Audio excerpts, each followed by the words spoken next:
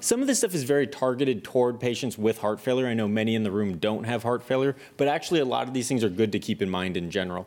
Sodium is kind of one of mine and a lot of cardiologists' biggest pet peeves. In heart failure, it just wreaks havoc on the body. It really causes you to retain extra fluid, leading to that swelling, whether it be in the lungs, the legs, whatever.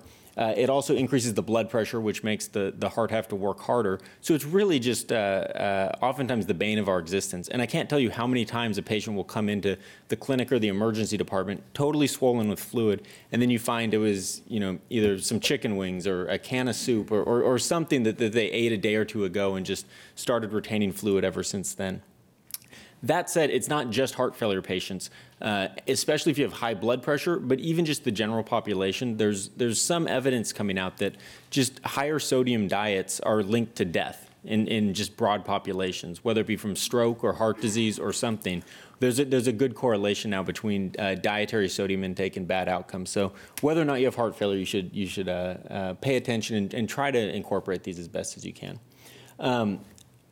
2,000 milligrams a day is kind of the rough consensus opinion. Different societies will have different recommendations, but I think it's not impossibly strict. If you tell a patient eat 500 milligrams of sodium a day, there's no way they can do it.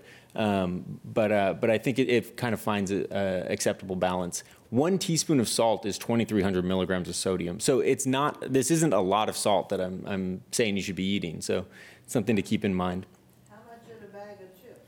So it depends on the chips, but my guess would be at least 400 milligrams or so. Chips are a great source of salt, and I mean that in a bad way, of course. But we'll talk about label reading, which is kind of the most important skill you could take when it comes to diet.